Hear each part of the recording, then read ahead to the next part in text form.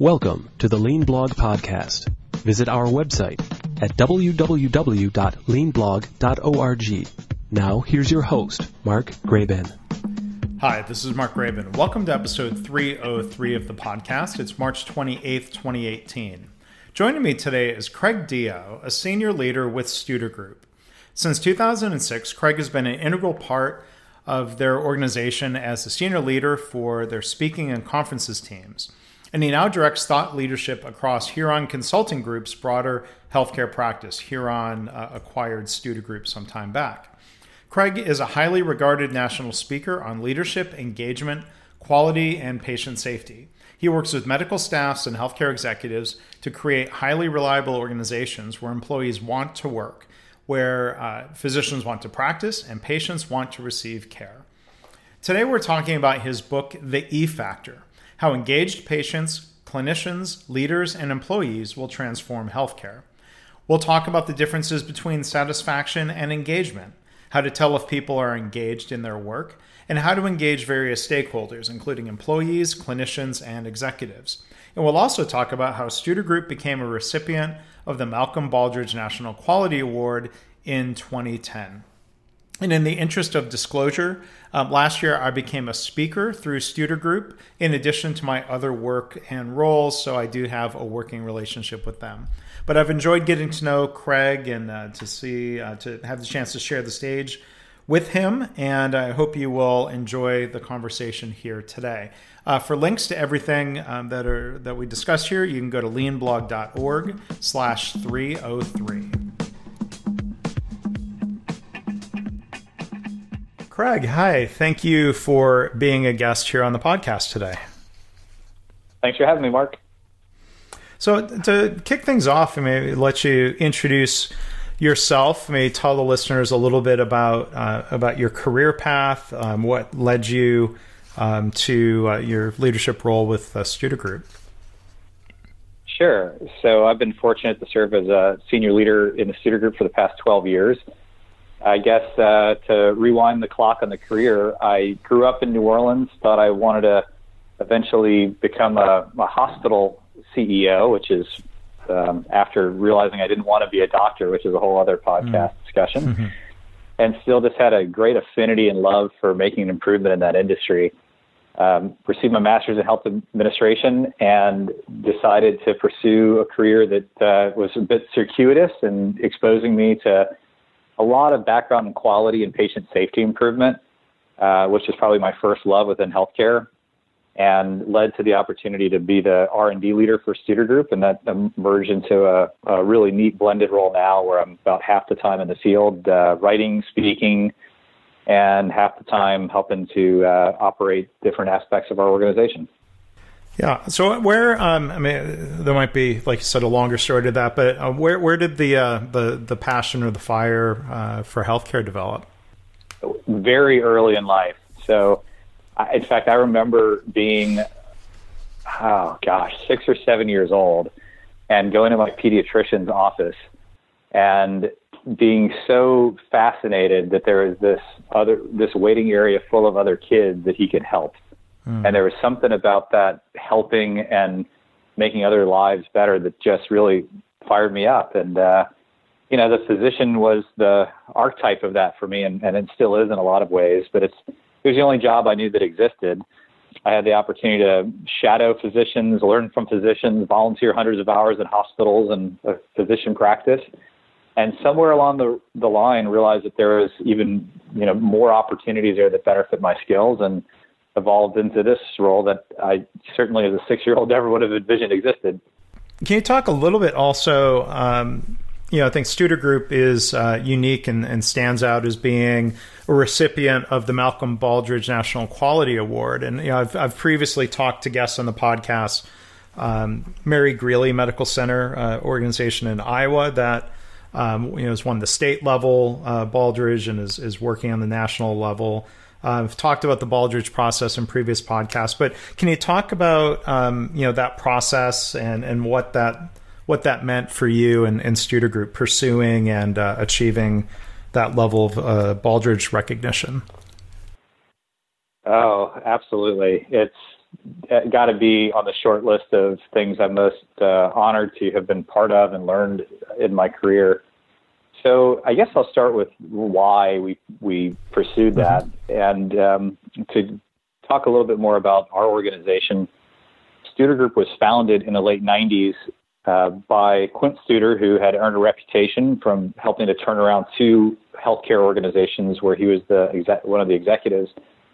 And his approach to doing that was very much honoring the people. So it was about engaging the employees and the physicians, really help reconnecting them to why they pursued these careers in the first place, which sounds awfully soft and basic, but with the epidemic of burnout that we have and the hard jobs, it's amazing how much energy that unlocks. It can be a bit dormant. And then coupling them with really good systems and processes that are, to use some lean language, sort of standard work. And so in the early 2000s, we were a privately held organization and achieving really good success, coaching organizations to help them achieve their results. And we noticed that many of our partners ended up becoming the early recipients of the Baldrige Award. In fact, one of those facilities that Quint led was one of the first healthcare recipients. And as a coach to those groups, we have a saying that you can't take somebody further than you've taken yourself. And so we thought that in the spirit of authenticity, we should eat our own cooking and pursue that same level of excellence. And so in 2006, I joined the firm. The leaders who were there had already turned in their first application at the state level. And we received the same moment of humility that everyone does, probably that first application, of thinking like, right. We're gonna win the record and get this on the first entry. And it was feedback that kind of hits you between the eyes. And so 4 years later, we were fortunate enough to have improved sufficiently to be named a recipient, and that's really been an honor. It's a neat club of organizations that we're in, not just as recipients, but more importantly, of those who just strive to compare themselves to those criteria, because it's an impossibly high standard of excellence. It's wonderfully instructive. Well, and it seems like everyone talks about the improvement that comes through the process of pursuing that. I don't know if anyone has ever reached that pinnacle on their first attempt, right? It leads to, I'm sure, all sorts of eye-opening moments and opportunities for improvement along the way, right? It really does. I mean, there's many things I love about that distinction, but one is that it is such a catalyst for more change. It's not the thing that sparks a leadership team to want to change, because you wouldn't even be open to this if you weren't really looking to get to the top of the mountain. But it's the thing that really fuels the journey when you realize how you're performing against really best practice standards of excellence. And I think it helped align our team. The basic questions about how we're organized and how we operate, I looked at the questions and thought, I know the answer to that. Well, turns out those weren't the same as my very small executive team colleagues of, a handful of us answered. We were pretty divergent. And so just to answer those questions, to understand the baseline of who we are, was really eye-opening, and then let alone how we're going to get better. Well, so I want to switch and talk a little bit about your book, The E Factor. Since you mentioned engagement and sometimes the opportunity to try to address burnout or restart the fire inside people. One question I always like to ask authors, what led to writing the book? What was the spark that led to you doing that? Great question. Well, in this case, it started with an observation that we had in our organization, and we saw many that we served have. So if you think about employee engagement, in the 90s, that was employee satisfaction. And we saw that there was an awareness through better analytics and better really understanding of how organizations function, that satisfaction is necessary, but it's insufficient when it comes to producing and sustaining results. And engagement is far more purposeful in tying the feedback of employees and their view of the organization back to results. So we had made the pivot from thinking about satisfaction to engagement inside the organization. Most of the healthcare and education leaders that we serve had done the same, but they hadn't yet made that leap with their customers. And in fact, I think we're still in that case. In fact, even the word customer is, a dirty word when it's in healthcare. But it's the same difference. Satisfaction and experience are often conflated to be the same thing, but they're actually really quite distinctive. And that was the point of the book, was to use the parallel of employee and physician engagement to start really introducing this brand new concept of patient or consumer engagement. How would you explain the difference between the terms? I came to some recognition, maybe in parallel along the way, where people who know my book Lean Hospitals might have noticed that in the subtitle for the first edition I used the word satisfaction, and in the second and third editions that word is engagement. I've got my thoughts, but I'm curious from your perspective, why is that an important distinction?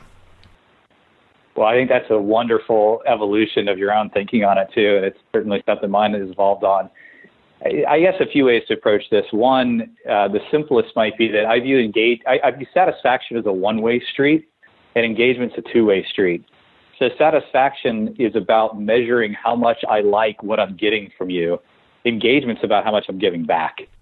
And so whether it's about how an employee views their employer and workplace and organization, or it's how a patient views their healthcare provider, satisfaction's important.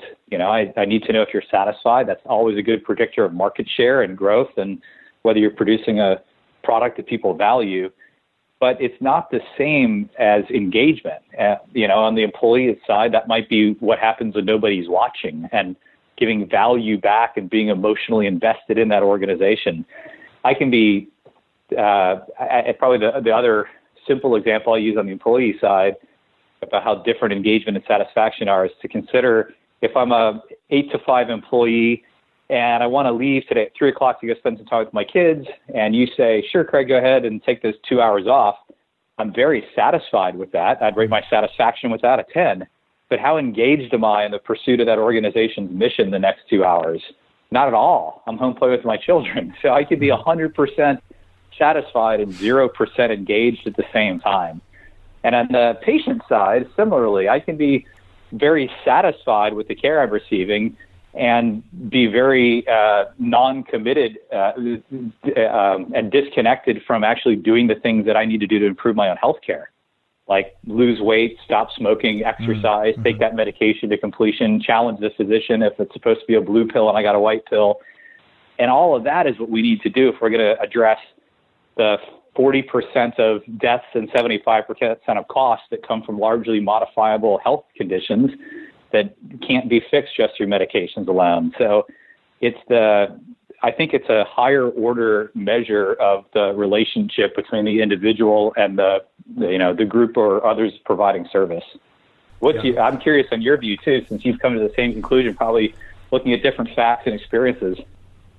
Yeah, I mean, I think, I agree with you when you say satisfaction is more a measure of happiness, and that I think that's one outcome. But like you said, engagement is more, I think, not just a measure, but a process of commitment to the organization. And I agree with you. It's a two-way street. I think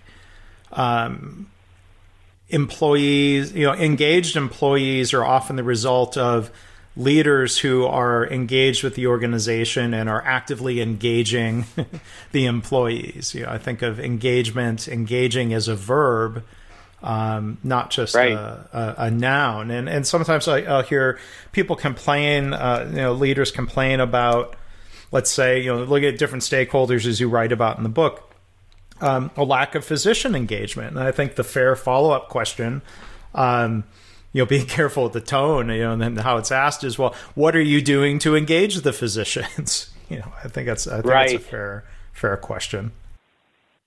Well, and it's so fun. Words are fascinating to me. The noun and the verb of engage is great. One of the things that I learned from Dr. Judith Hibbard, who studies patient activation and patient engagement, probably more intensively than anybody else I've met.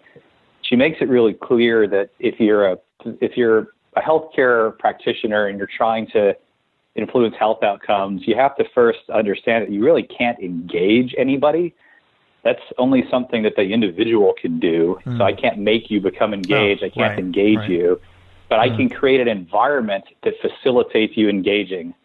And that's the role of the leader with that physician or frankly, the teacher with the student, any of those sorts of relationships that we can't make anybody change. That's something that's got to be intrinsically rooted if it's going to stick. And at the same time, we can highly influence it. And sort of getting to that level of like, okay, well, that means I'm not necessarily responsible for the 2% that we're never going to engage here. We have to have a different strategy there. But for the 98%, we see tremendous variation in the same organization on engagement, unit by unit, leader by leader. So same constraints, resources, budget challenges, and the rest. Yet the people who work in Mary's area are a lot more engaged than the people who work in Tom's area. And it almost always comes down to, you've helped me understand it's sort of that standard work of leadership that's just not diffused, deployed, and connected back to the individual. Yeah. So let's say, looking at, employees or clinicians, other than taking surveys, I mean, what are some of the things you would look for? How would you tell if there's a high level of engagement, or is that something even individual by individual? How do you tell if an individual is engaged? Right. Well, I mean, even with those surveys, so even before, if you're going to give out an employee engagement survey and you don't tell me the results or the key drivers, but you just tell me how many people took the survey, I can probably predict directionally if it's going to come back as engaged or not, because a marker of engagement is, do I share my voice and opinion? Am I leaning in? Am I giving discretionary effort? Am I volunteering for things? Am I bringing solutions? Am I, rethinking sort of the orthodoxy and traditional ways of doing things and pushing the envelope? Or am I just perfunctorily performing the job? And so, I think that too often there's this push to have conformity and accountability with the practice. And, hey, if something's totally rules-based, evidence-based, best practice, no doubt about it, then, super. There's a lot of good that can come from that probably in the short term. But so much of what most of our industries are facing is never been seen before. There is no rule book, and that requires innovation and fresh approaches. And I don't know how you get to that without first having somebody who's engaged, who wants to lift their head up and go find a new way. And that requires that engagement, condition to exist before the new ways will be even contemplated. That involves risk-taking and all kind of, other things that you have to feel safe to do. So I like the way you put that a couple of minutes ago, talking about leaders creating an environment in which engagement can happen rather than forcing the issue. Would you say then, let's say, if you come into an organization and there's a lack of engagement, let's say employees would agree, people here aren't very engaged. Leaders might be complaining about that. What are some of the recommended first steps? I mean, does it start with leaders? What are some of the first steps to create that environment if it doesn't exist? Yeah, I mean, we can go about it two ways. Certainly, given the opportunity, having leaders role model and coach these behaviors is the long-term answer. And so certainly in our work, it's a non-negotiable when we are engaged that we need to be engaged by senior leadership who are willing to role model and coach these behaviors themselves and not ask others to do something that they're not going to model. Now, so while I believe that is the right answer, and I think there's a lot of evidence behind that, the challenge then is, well, okay, good, but I'm not the chairman of the board to be able to make that change. I'm running my microsystem within this area, and I want to create excellence there. And so I think the really interesting question about this is, how do you do it when those conditions aren't optimal at the top? And, I think that's a lot of making sure that you understand how to position what's in it for them in every sort of, thing you're trying to advance. It's about holding up the mirror and making sure that you're owning your end of the street before you point fingers up. And I think there's a process to go through of discovery on that. But long term, I don't know of a lot of organizational examples where there's sustained excellence at a Baldrige-like level that does not include senior leadership who role model and coach those behaviors themselves. Yeah, and I've always kind of wondered or suspected, for an organization to really make progress with lean or on the Baldrige journey, or going down the process as a partner with Studer Group. It seems like there's some minimum required starting point, some minimum level of engagement. Without that, there's maybe not a lot of hope of making great progress. And now as I'm saying that, it sounds kind of self-defeating or a catch-22 that you can't increase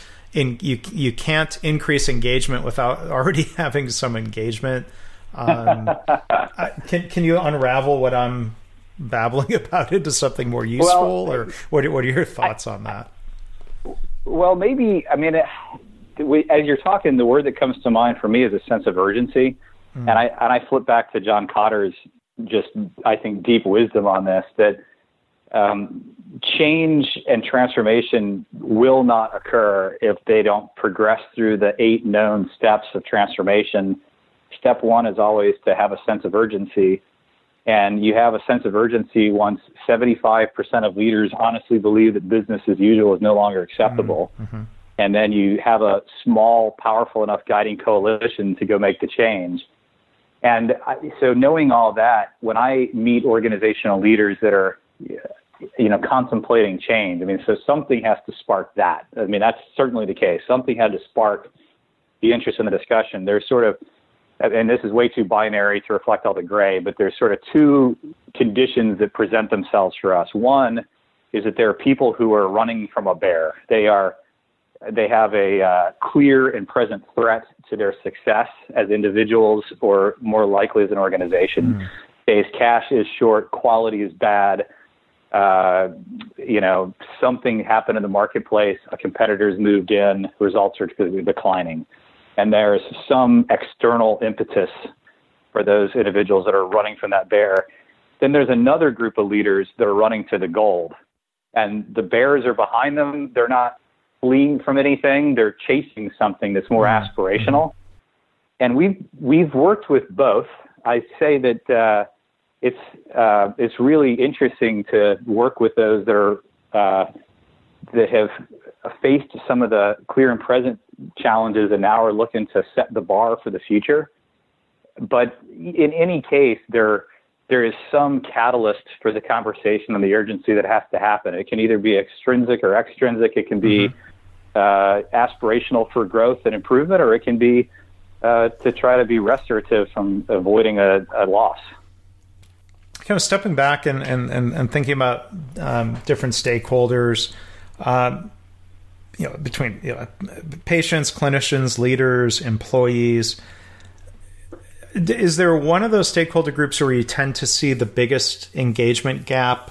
Does it depend on the circumstances? What do you see as the biggest engagement challenges in healthcare? Well, all 4 are challenged, no doubt about it. And I think all 4 together is the only way we're really going to transform as an industry. Where we have statistics, and we don't have good statistics on all of them, but Gallup would tell you that only 13% of workers on the planet are fully engaged in their jobs, which is kind of mind-boggling. Every time I hear that, I'm thinking, well, let's just go back to the age of the craftsman. Like, forget me making the legs of the stool and you making the chairs. Because that assumes that 1 + 1 = 3. We're just going to go back to building the whole darn thing ourselves and be craftsmen again. It's like the tombstone for modern day organizational theory, that individuals come together to create something bigger. So, that's definitely an issue. The industries that I have been privileged to serve in, mostly healthcare, a bit in education, certainly have double, triple the rates of engagement, but still not nearly what we need to achieve the goals. Physicians, similarly, actually engagement's a bit higher than those stats, but burnout is maybe the other end of that coin, and it's just epidemic with more than half the physicians practicing right now experiencing, clinically defined burnout.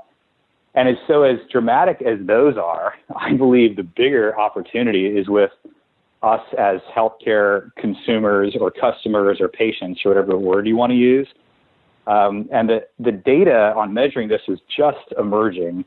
But if you look at proxies for low engagement, then you look at things like the fact that a handful of chronic diseases that are largely modifiable based on mostly smoking, exercise, and diet drive 40% of costs and 40% of deaths and 75% of costs. And as healthcare as an industry and a profession shifts from being, in the United States, we're the world's best at rescue care, but we're in the bottom tier when it comes to preventative care. All of the health reform efforts are about shifting that priority. I don't think there's a way to really shift that without tackling this engagement issue. Yeah. So, yeah. I'm really passionate about closing that. I think I don't know quantitatively if it's the biggest gap, but I think it's the most important one to solve. And I think, frankly, increasing engagement of healthcare leaders, employees, and clinicians is part of that answer to help flip the whole model with our patients and consumers. But at the end of the day, the big outcome is to engage us as health consumers better. Well, and it seems like the different surveys that you might get as a patient, HCAHPS scores, all of that is really measuring satisfaction, not engagement. Is that fair to say? I think there's 3 points on that line continuum. So 20 years ago, the only word and the only surveys we had were satisfaction surveys. Did you, how would you rate this hospital overall? Is it excellent, very poor? And that's kind of the rating scale for everything else. Right now, those, HCAHPS, the Hospital Consumer Assessment of Healthcare Providers and Systems, and there's a version for physician groups and other things as well.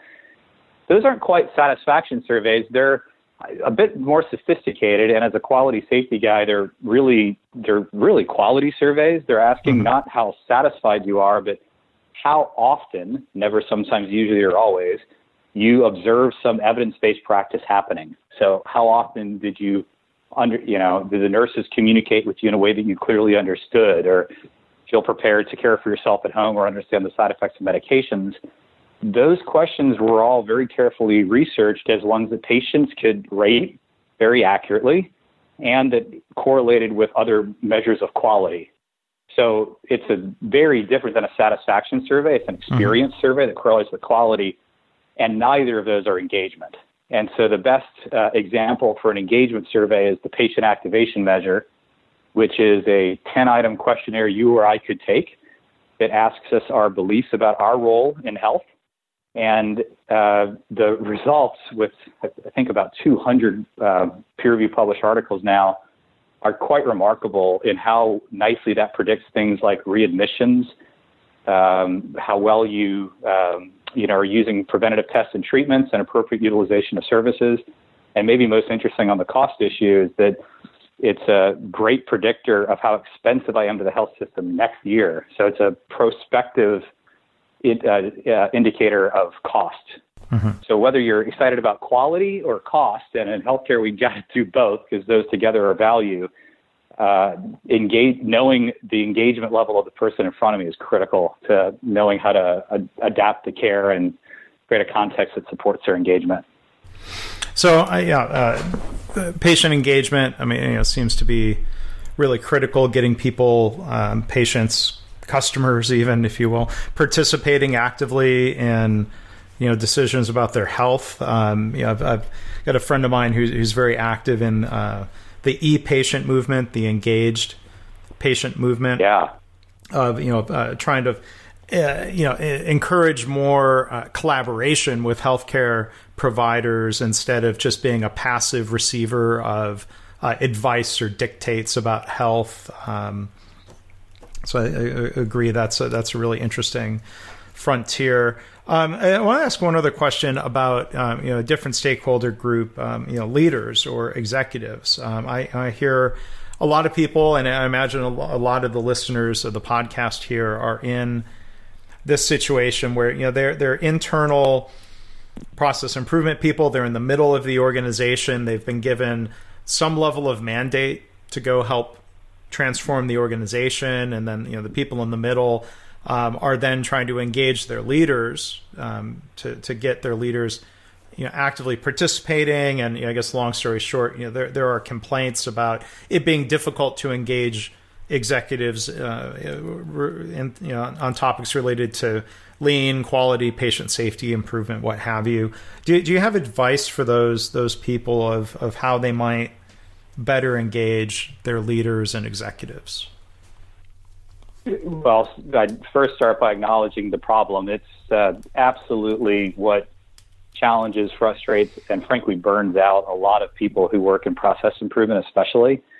So I guess two thoughts. One, I'd start by saying thank you to all of you out there who have accepted the mantle of responsibility that comes with leadership. I really believe that we need to elevate leadership as its own profession. It is an optional thing that people take on in their life that rarely has to do, certainly in healthcare, with the prestige and the salary that comes along with it. Mm-hmm. It's that we want to make a bigger impact, and we've realized that I can do that so much as an individual contributor, but I can do it a lot more if I can better set the agenda and marshal the resources. So first, thanks for that. And I guess there's a lot to unpack about why a leader may not be, quote, on the bus with a particular initiative. But the first one I really look at is how well they've communicated the benefit of the change you're proposing and the way you're proposing it in a way that lines up with that person's agenda and the words they're looking to hear. So, for example, at the early stage of my career in quality and safety, I worked with a lot of really impassioned nurses, especially, who were trying to make changes in the interest of patient safety and had never learned to do a cost-benefit analysis or a return on investment calculation. And even if there's not the financial case to make, there's the harm reduction case to make, or the lives saved case to make, or the quality of life case to make. And being able to convey to senior leaders how there's a return, even if it's not a financial return on that investment, and how it helps achieve one of their goals is critical. And the goals aren't necessarily just organizational goals, but you say yes to marshal resources as a leader when it either advances an organizational goal or a personal win. And personal wins are the harder ones to uncover. They don't show up on the dashboard, but they're the thing that gets you out of bed in the morning and makes you want to do this job for 20 years. It might be about leaving a legacy. It might be about excellence for excellence sake. It might be because it's the right thing to do. But learning what that is for your leader and then tuning your message to hit that, I think, significantly increases the likelihood of acceptance. And sometimes it's just, you need that Rosetta Stone of language to be able to connect. So that probably explains 5% of the cause, but I think it's a big one that I see. Yeah, well, and I think that's a great point. What I hear you saying is, executives are sometimes people in healthcare say, whether it's completely true or not, every patient is unique. I guess we could say every executive is unique. And what I hear you saying reminds me of what W. Edwards Deming used to say in the day, that in the other direction, leaders need to understand that their employees are unique individuals, and different employees are motivated by different things, and a good leader comes to understand that. It seems like the same would be true in reverse, that people who are effective get to know hopefully they get a chance to know their executives, but to understand what motivates them. Yeah. Well, and there's ways to unpack that. I mean, where are they spending their time? Who do they hang out with and why? How do they structure their agendas? What's the airtime given to? When they write, what kind of words are they really gravitating towards that are their signatures? You sort of step back and look at the meta-analysis of all those themes, you can start getting to it. But I'll tell you, having been privileged to serve now as a senior leader in our organization, one of the most fun rare things that happens is when somebody who may not even be a direct report of mine, but more junior in the company on the org chart asks to spend time with me one-on-one to ask me those questions directly. It is so fun and really kind of surprising. I think people want to be very differential and respectful of your time, but I love when somebody pulls me aside and says, I'd love to get your perspective on this project I'm working on and how you'd see it, and is it worthwhile, and get some mentoring advice. And by the way, if you use the word mentoring, I mean, that's tugging at the purpose for a lot of us in healthcare. The answer to that is yes, I'd love to mentor you. And even if the selfish objective is because I want to get this project approved, ask me some questions about me and my perspectives and get to the project, you're singing the right song. Yeah. Well, I guess it comes back to that same question of what are you doing to engage your leaders? It seems like that's a versatile question. I mean, I think it's a two-way street. I think leaders have a responsibility. I don't know, hopefully I'm not twisting your words, but leaders have a responsibility to create an environment in which people can engage them. Is that too circular? Yes. It's perfect. No, you have, as a leader, particularly as a senior leader, you have a responsibility to create the conditions for engagement. So you have to have a mission, vision, and values that retract and attain a certain type of individual with shared values. You have to have pay and benefits that don't make this volunteer work alone. You have to have role modeling of behaviors that shows people you're serious about it. And by the way, supervisors have a much bigger effect than senior leaders. So after all that's true, then the day-to-day experience is all about supervisors, right? People join organizations and quit bosses. And so what you are looking for out of that are typically things like really good, solid communications, clearly understood expectations about how success will be measured and feedback along the way, opportunities for development, both professionally, personally, financially. And the one that's forgotten a lot is just, I would say, humility and authenticity. People just want to have some connection to you as a human being. And it's easy to miss that. But I'll tell you, in our work around engagement, if, I'm only so motivated by money and goal achievement. I'm highly motivated because I like that person and don't want to let them down.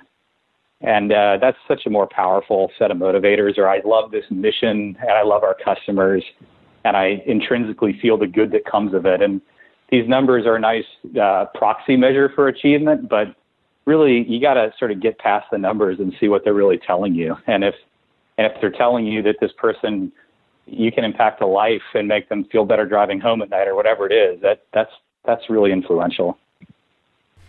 So final topic here before we wrap up. I think, hopefully everyone listening would agree that engagement is an important goal and outcome for Lean. It's obviously something Studer Group, focuses on and helps people with. Regular listeners of the podcast might remember back to December, episode 294, we had a great conversation with your colleague Clay Linkus from Studer Group talking about connections between Lean and Studer principles. And I would invite people to go find that episode for a deeper dive into the topic. But I'm curious your thoughts on connections, overlap. How Lean and Studer Group principles are complementary. What are your thoughts on this?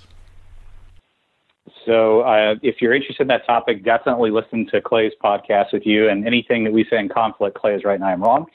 That's a disclaimer I'll give before I attempt any of this, because he's certainly more versed on both sides than my balance has been. But Mark, I've been fortunate to go through training with you, and we've stayed in touch over the years. And so a lot of my understanding of this intersection comes through our dialogue over the years. So a few things. One, I would say that there's very little, if any, dissonance between the approaches. There's different words and there's different tools in the toolkit, but the principles that underpin this are very consistent. Honoring the expertise of the person who does the job, harnessing, enabling them to solve challenges. I often say that when I'm asked if there's 2 or 3 things you can do as a leader to facilitate engagement, one is to remember that your job isn't to do the job for the team. Your job is to build their capacity to do the job. And nobody fights their own ideas. And so if you use the many excellent tools in the Lean Toolkit to help people solve problems, identify true root causes, and help them implement effective solutions, there's this sense of pride and of ownership that comes from that that's so durable. And it's a far better way to lead than the top-down, you must. And I guess the phrase you've helped me really understand over the past couple of years is this, that what we've identified from practical application are a whole lot of pieces of standard work for leadership that are packaging together a lot of evidence-based approaches. So, for example, rounding for outcomes, one of the most prominent practices we teach, we developed it because we looked at what Gallup has learned about the drivers of engagement and thought, well, gosh, rather than wait to find out how the employees rate that every year, shouldn't we have a conversation about that between every leader and every direct report as often as we can? And so you could have an approach that says, okay, everyone, here's a binder of evidence on that. Figure out your own way of doing it. And of course, you're going to get a ton of variation, and there might be some good that comes of that, and there's going to be a whole lot of failed attempts or inefficiencies.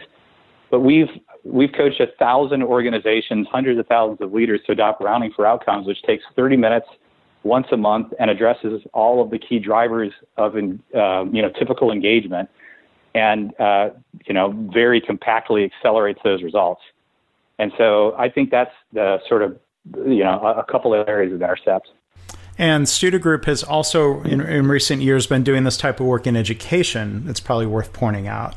Yeah, K-12, higher ed. And what's really fun, we feel so fortunate with the company we keep. So I think we have a team of 15 professionals dedicated to K-12 and higher education, 7 of whom are PhDs, and one of whom is a superintendent of a Baldrige recipient school district in the last few years.